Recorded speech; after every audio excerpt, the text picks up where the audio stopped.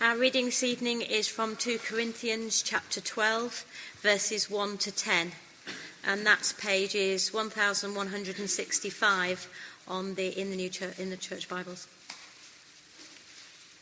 2 Corinthians chapter 12. I must go on boasting. Although there is nothing to be gained, I will go on to visions and revelations from the Lord.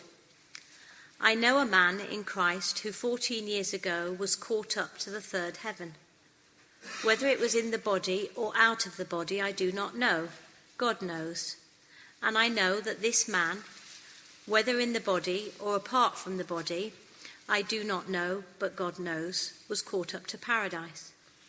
He heard inexpressible things that man is not permitted to tell. I will boast about a man like that, but I will not boast about myself except about my weaknesses. Even if I should choose to boast, I would not be a fool, because I would be speaking the truth. But I refrain, so no one will think more of me than is warranted by what I do or say. To keep me from being conceited because of these surpassingly great revelations, there was given me a thorn in my flesh, a messenger of Satan to torment me. 3 times I pleaded with the Lord to take it away from me. But he said to me, "My grace is sufficient for you, for my power is made perfect in weakness." Therefore, I will boast all the more gladly about my weaknesses, so that Christ's power may rest on me. That is why, for Christ's sake, I delight in weaknesses, in insults, in hardships, in persecutions, in difficulties. For when I am weak, then I am strong. This is the word of the Lord. Thanks be to God. We're looking this evening at this question, being surprised when suffering comes. Yeah, I know we all realise that statistically things will go wrong in our life, and of course ultimately we will all die. And so we know that, but our default is often to think, I am invincible. I can't remember who said that, but he said it like that. And the default is that, well, yeah, okay, I get the point, Clive, but it's a long way off. But we never know. And so it's good to be prepared. And whilst this talk is not exhaustive, and we're just looking at some parts of the question of suffering, I hope it'll be helpful, whether it's now that you need that, or whether it's sometime, as it inevitably will be, in the future. Well, suffering is very common. If you have a copy of our church directory, which contains over 600 names in it, and that, when you look at it, and I looked at just a couple of pages chosen at random, it's clear to me that some form of suffering is very prevalent within our church community, whether among members themselves or their extended families. Suffering is all too evident, including those with family members who have committed suicide. I can think of at least 3. A couple whose daughter, an elderly couple now, whose daughter's husband left her for another woman just after their first child was born. And then 12 years later, that fine Christian mother died of cancer. Those with mental illnesses which torment the mind. Those with long-term degenerative diseases, whether of the mind like dementia or of the body which severely restricts their mobility, or both. Those living with cancer. Those widowed young. Those with loved ones in prison. Those entangled in unhelpful relationships. Those whose adult Christian children have gone walkabout from the Christian faith that they were brought up in. Those trapped by addictions. Those facing death. So suffering is very common.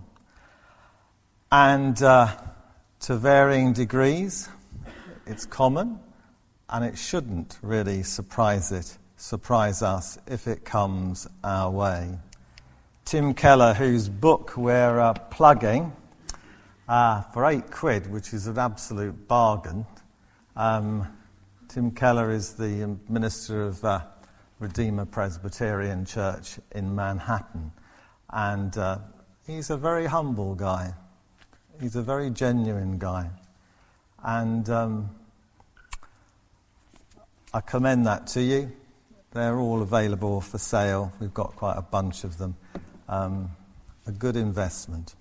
Well, he says this when interviewed about that book that we're plugging. He says, most cultures, unlike our own, expect suffering as inevitable and see it as a means of strengthening and enriching us.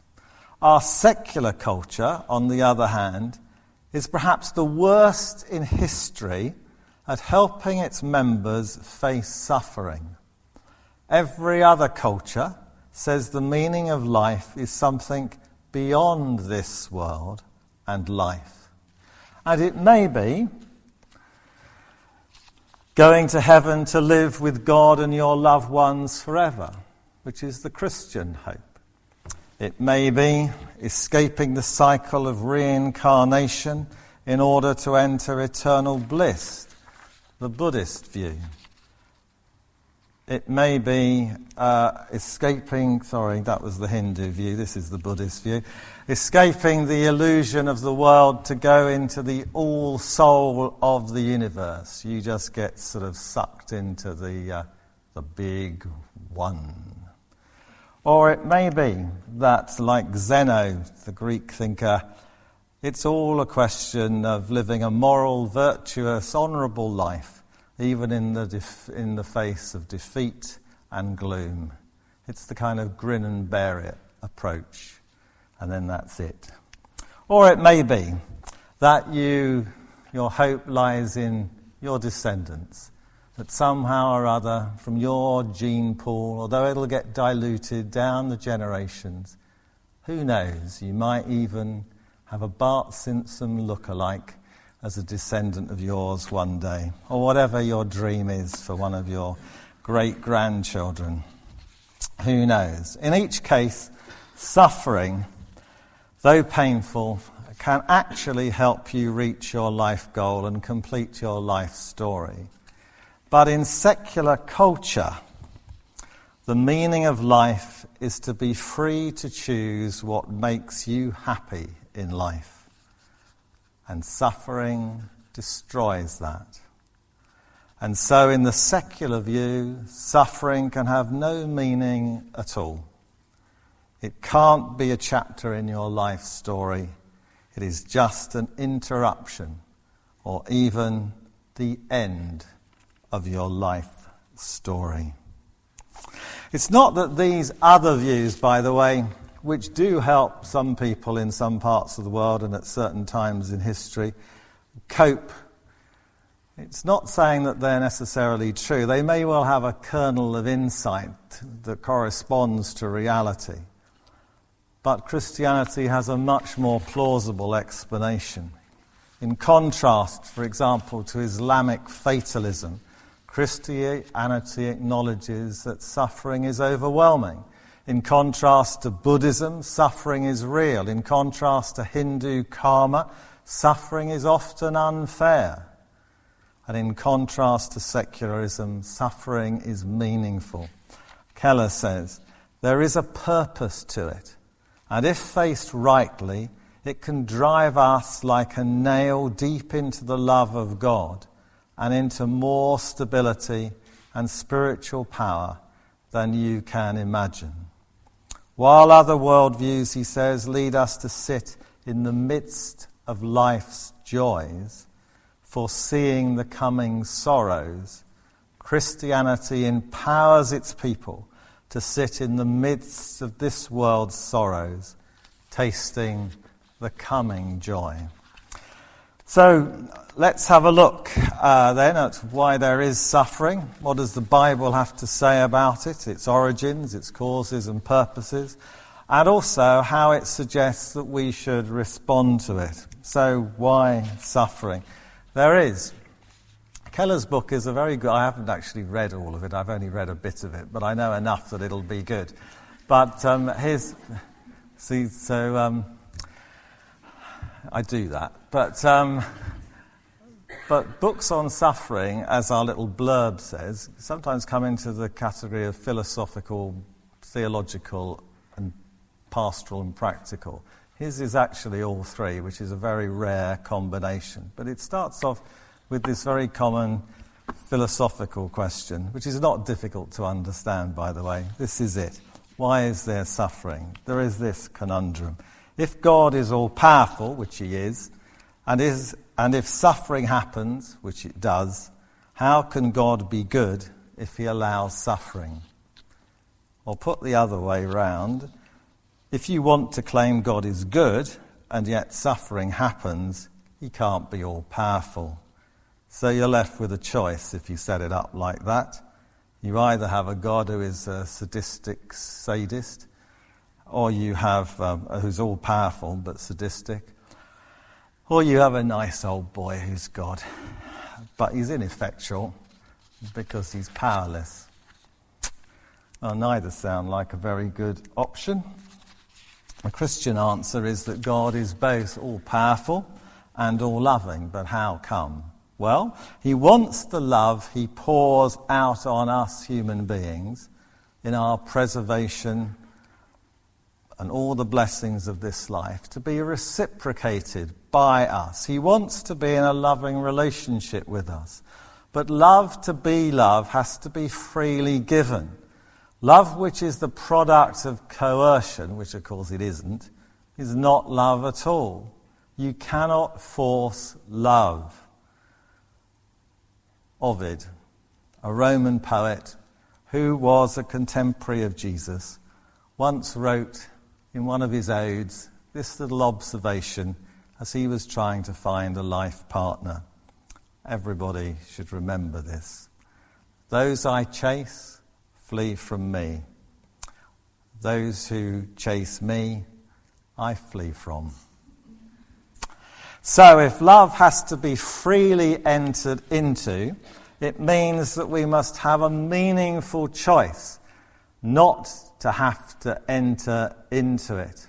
In other words, we can make the wrong choice and adverse consequences may well happen. You see,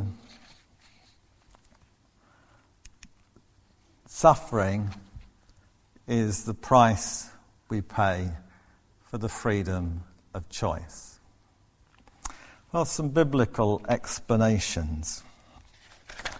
How does suffering originate? Well,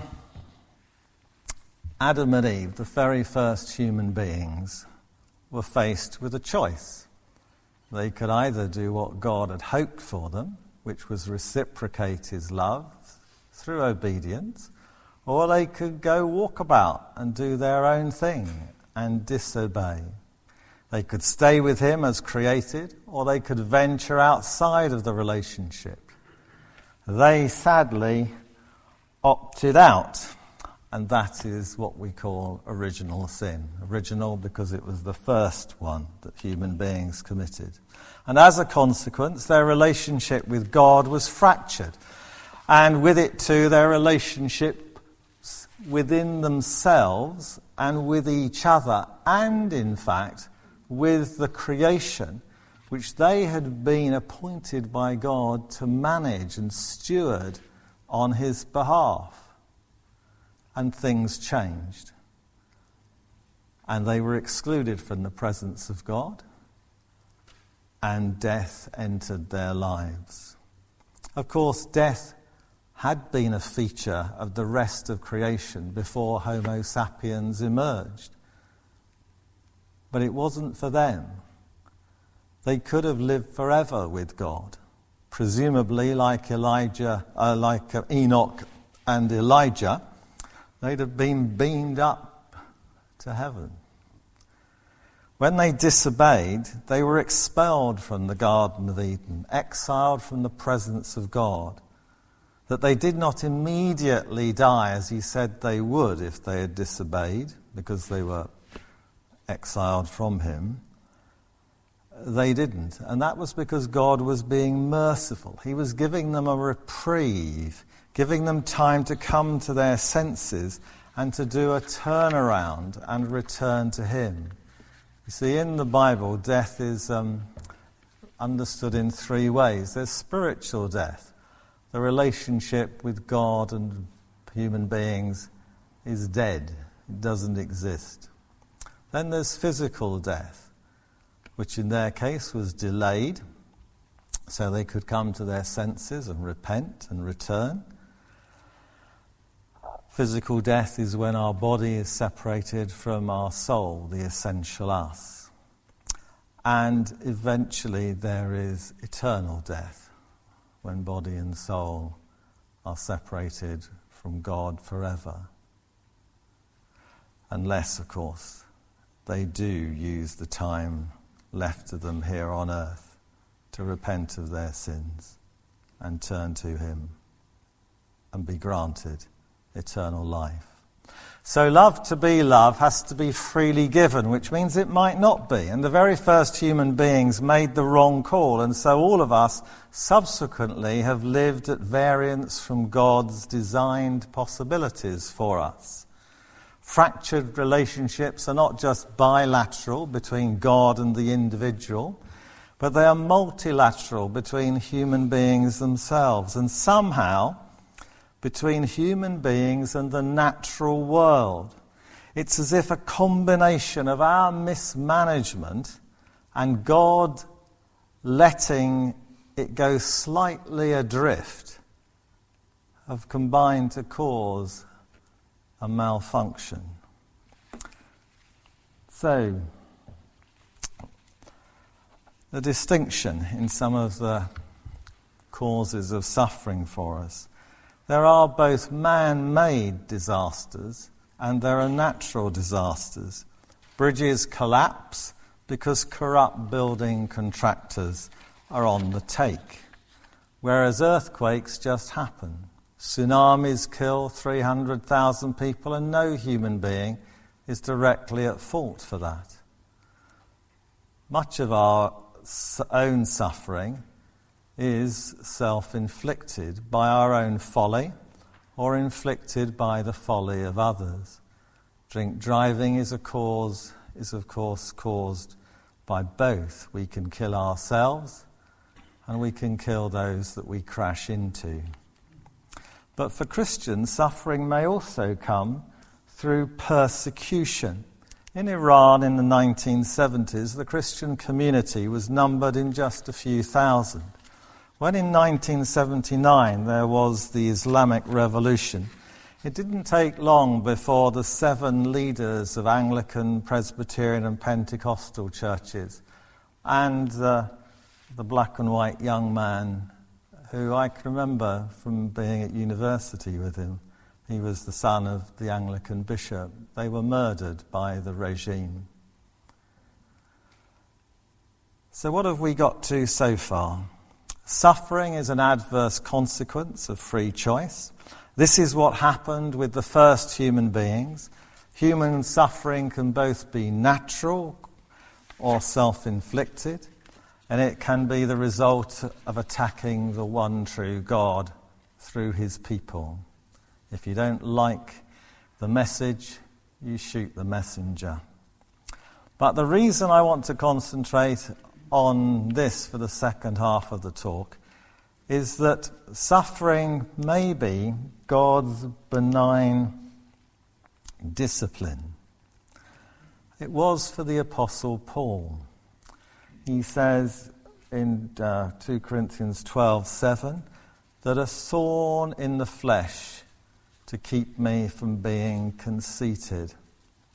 C.S. Lewis, who was a kind of Tim Keller of about 60 plus years ago, famously wrote, "We can ignore pleasure, but pain insists upon being attended to.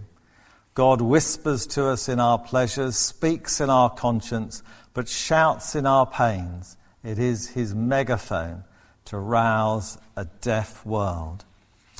Now, with any passage of the Bible, first of all, the all-important context.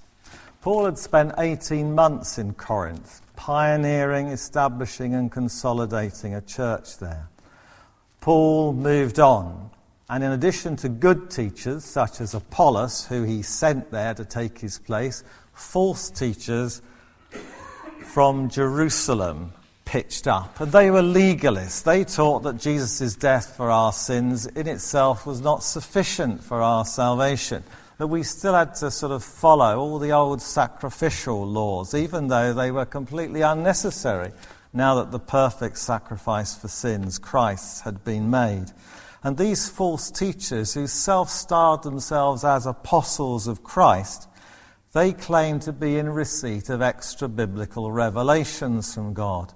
And they may have sounded good, but naturally their claimed revelations were incapable of verification. We cannot observe and evaluate such purported revelations since they happen in the recipient's head and we can't read it.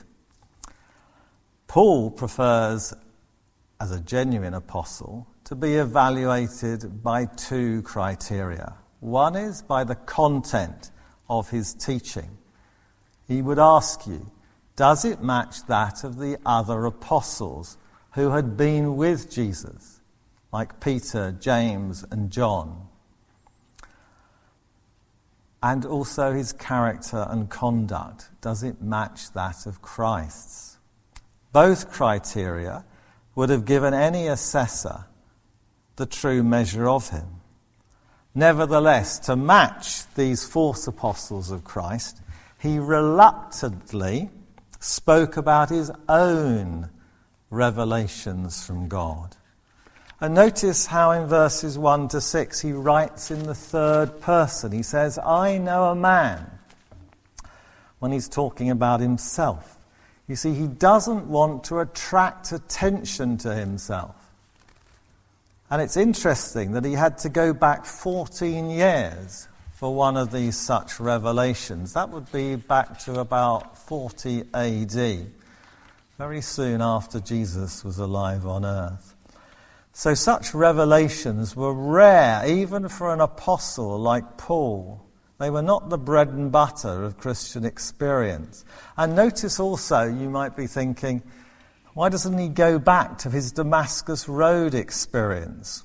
Well, that's because his conversion on the Damascus Road was not a subjective revelation that happened just in his head. It was an objective encounter with the risen Christ, who he saw and who spoke to him, and what was said was heard by this band of persecuting Jews who were out to kill Christians. They were witnesses, and they reported on it. In Paul's revelation, though, from 14 years before, after probably 5 or 6 years after his Damascus Road experience, he writes about being caught up in the third heaven, or paradise. They're words for heaven borrowed from Hebrew and Persian literature. He doesn't know whether it was in the body or whether it was out of the body when he heard what he describes as inexpressible things, by which he doesn't mean that they were incomprehensible things. He understood them, but he was not permitted to share them. These surpassing great revelations, verse 7, could have gone to his head. He could have boasted about such things and no doubt impressed the impressionable. But he would have been promoting himself and not Christ. The very thing that he is at pains not to do. Now you may wonder, what is this thorn in his flesh which he had and which he lived with all his life? People have always been curious, and you may well be too. Many suggestions have been put forward, but Don Carson writes, some plausible, none capable of proof. What we do know, though, is the thorn was given to him after these revelations, so just 14 years before. And they were given as a consequence of these revelations. So whatever it wasn't a birth defect. It must have been something substantial, because in the previous chapter, listen to the list of the things which he endured. 2 Corinthians 11:23. He'd been in prison more frequently, been flogged more severely, exposed to death again and again. 5 times he'd received the 39 lashes, 3 times beaten with rods, once stoned, 3 times shipwrecked. He'd spent the day and night in the open sea after one of those shipwrecks. He'd lived in danger from rivers, bandits, Jews, Gentiles, whether in the cities or in the countryside, whether at sea or on land, and from false teachers. He'd known lack of sleep, gone hungry and thirsty, left naked with no clothes. And he had the pressure and the concerns of all these churches that he'd founded. However, although these afflictions were a constant feature of his life, none of them was a permanent feature that he lived with every day. They were short-term only. So we're looking at something that for him was very painful, extraordinarily embarrassing, and that he had permanently with him. The kind of affliction that might match the criteria of permanent, substantial, and acquired could tentatively be Graves' disease, otherwise known as thyroid eye disease. I had thought of showing you a picture, but I know that some of you are very squeamish. If you want to have a look, you can go on the internet. However, most sufferers today are, of course, detected diagnosed very early on. But you might find 1 or 2 pictures of the kind from third world countries where you get an idea of what somebody in Paul's day would have had to have lived with, which would have been big, bulging eyeballs, maybe even as big as a table tennis ball. And you can imagine how very unattractive that would look for a public speaker. And we know that Paul was criticized for being unimpressive in public. What is more supportive of this is that he dictated his letters to a scribe. And the scribe wrote these things down, and at the end of the letter, he would sign them off in his own hand. 2 Thessalonians 3:17 tells us that. And he once mentioned, in the earliest of his letters to the Galatians, he comments about how his writing is so big, presumably because he couldn't see very well. Now, of course, at the end of the day, we're not told what this thorn in the flesh is. But that is the kind of thorn that we are probably talking about, that he had to live with. More importantly, though, than trying to find out what actually the thorn was, is that Paul sees it simultaneously as a work of God and a work of Satan. The thorn is a messenger, literally he says, an angel of Satan, to try and crush the apostle. And certainly Satan is capable of inflicting grievous physical damage, as he was allowed to do to Job in the Old Testament, in addition to his more normal work of moral seduction. So Paul turns to God for its removal. You would do, wouldn't you, if you had something like that? After all, doesn't God want to defeat Satan if he's inflicted it? But it is not quite as simple as that. Paul believes that this thorn came to him from God. He writes in the passive tense, there was given me. It's a divine passive, since he's really saying, there was given me by God. The purpose of this gift is to keep Paul from becoming conceited because of his experiences, because of his privileged relationship with God. Now, Satan wouldn't be interested in that as a goal. Satan would have preferred it if Paul had become insufferably arrogant because of his special treatment by God, because the devil is malevolent. The stated purpose of this gift must therefore be God's, although the thorn is a messenger from Satan, it was simultaneously given to Paul by God himself, whose purpose in giving it was benevolent, to keep him from becoming conceited. Don Carson makes a very helpful comment on this incident in his book on these verses. He says, "There is a general lesson of considerable importance here. Many people go through life trying to isolate this incident or that event as the exclusive work of Satan or the exclusive work of God. You know, who's done this to me?" But he says, this almost always leads to doubtful interpretations of events and may even end up in a cultic view of guidance. Certainly, this approach, he says, does not listen very carefully to what Scripture says on these matters. A classic example is Joseph, sold into slavery by his brothers, yet became the Grand Vizier and ensured his people's continued existence. The brothers meant it for harm, God meant it for good. It was both those things. The same with the death of Christ. Luke recognizes the sequence of betrayal, arrest, torture, rigged courts, and crucifixion. That is, as he says, the hour when darkness reigns. He explicitly states that all this came about with the help of wicked men, Acts 2, and as the result of a very ugly conspiracy, Acts 4. And yet at the same time that men were doing these things to Christ, all these events came about, he says, as the result of what God's power and will had decided beforehand should happen. Acts 4:28. So there is a sense in which the death of Jesus was a work of great evil and all involved in it culpable. But there was also a sense in which it was a work of God acting in love to save people by the means of his Son's death for them and to form a new community.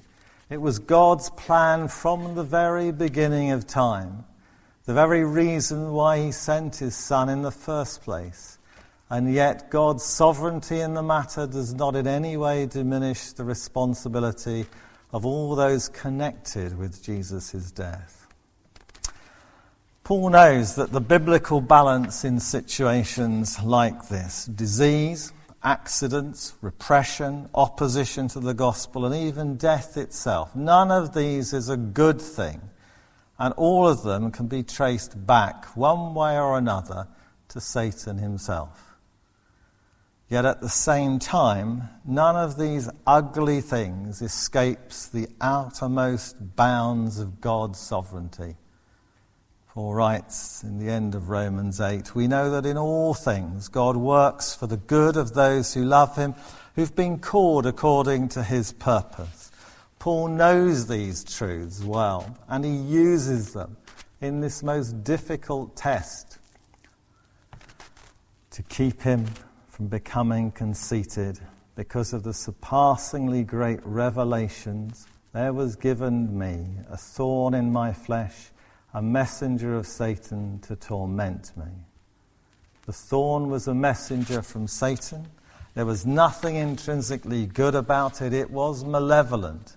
Nevertheless, it was given him by God for a benevolent purpose.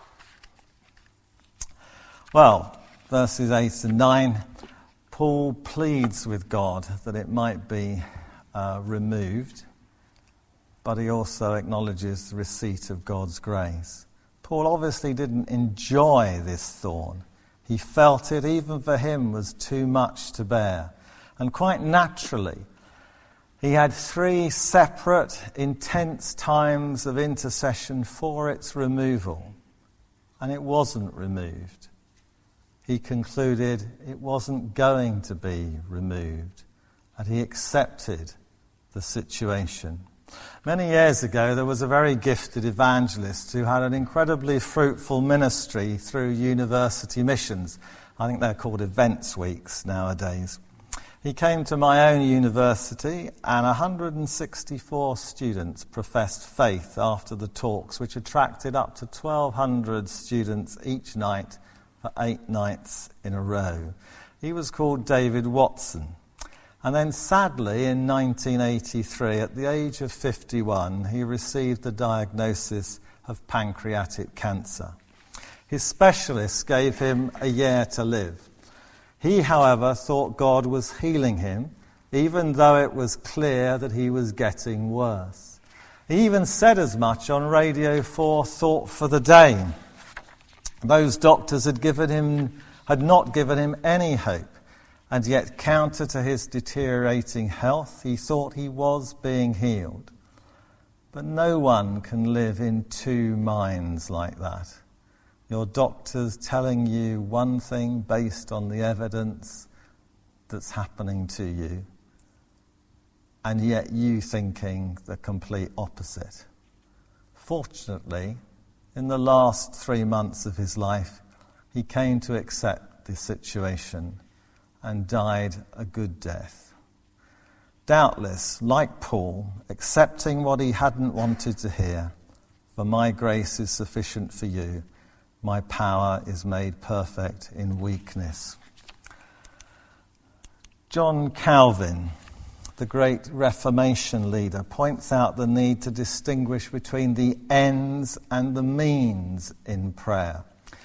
The end of what Paul wanted was the relief from the thorn, and he has simply assumed that the means would be the thorn's removal. God granted the end by another means. He gave relief from the thorn, not by removing it, but by adding more grace, sufficient grace. And the weaker we are, the greater the grace given, which, if true, meant the self-proclaimed false apostles were devoid of grace. They were not how God works,